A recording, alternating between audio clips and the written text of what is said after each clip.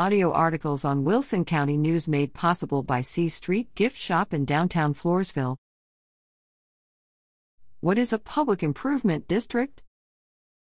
As the Floresville City Council seriously considers creating a public improvement district, city residents, especially those who live in the 154-acre villages at Riverbend subdivision, may want to know more about it.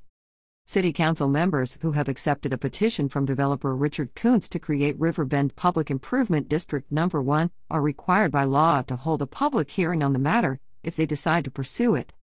The hearing will give people an opportunity to ask questions as well as express their opinions about the proposed district. In the meantime, here are answers to some basic questions related to the subject. This is compiled based on presentations at the October 24th workshop and the October 27th and November 10th meetings of the Floresville City Council, a December 28th public notice, and various sources, including Texas Real Estate Source Online. Q. What is a public improvement district, PID? A PID is a special district created by a city or county to fund public improvements to that district. The PID allows the government entity, in this case, it will be the Floresville City Council, to levy fixed assessments on properties within the district to pay for the improvements. Q. What kind of improvements will the assessed levies pay for? A. The improvements proposed for Riverbend involve landscaping, drainage, water lines, walkways, roadways, lighting, signs, parks, fountains, artwork, and a number of other authorized improvements, along with the cost of administration, operations, and acquiring property for improvements.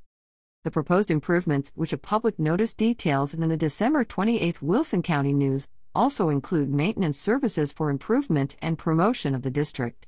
However, according to online sources, assessments are not used for maintenance in most PIDs.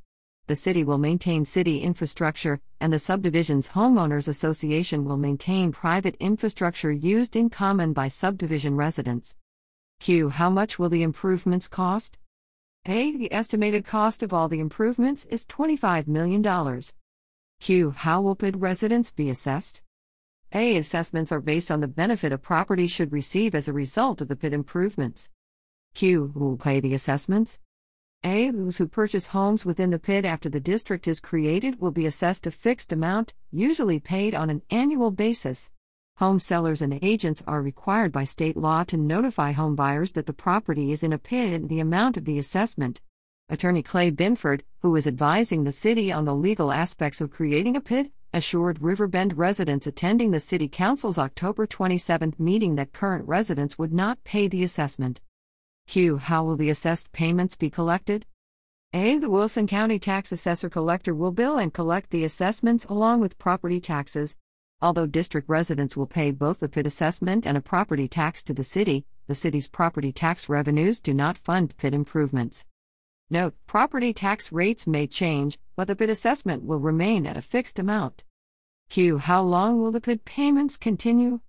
A. The Floresville City Council must decide the period of time, ranging from 20 to 40 years, based on the amount of the assessments. PIDs outside Floresville.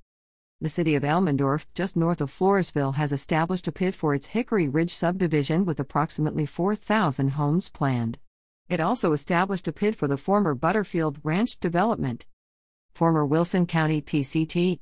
2 Commissioner Paul File also referenced PIDs as a way to finance road maintenance. Grips at WCNonline.com.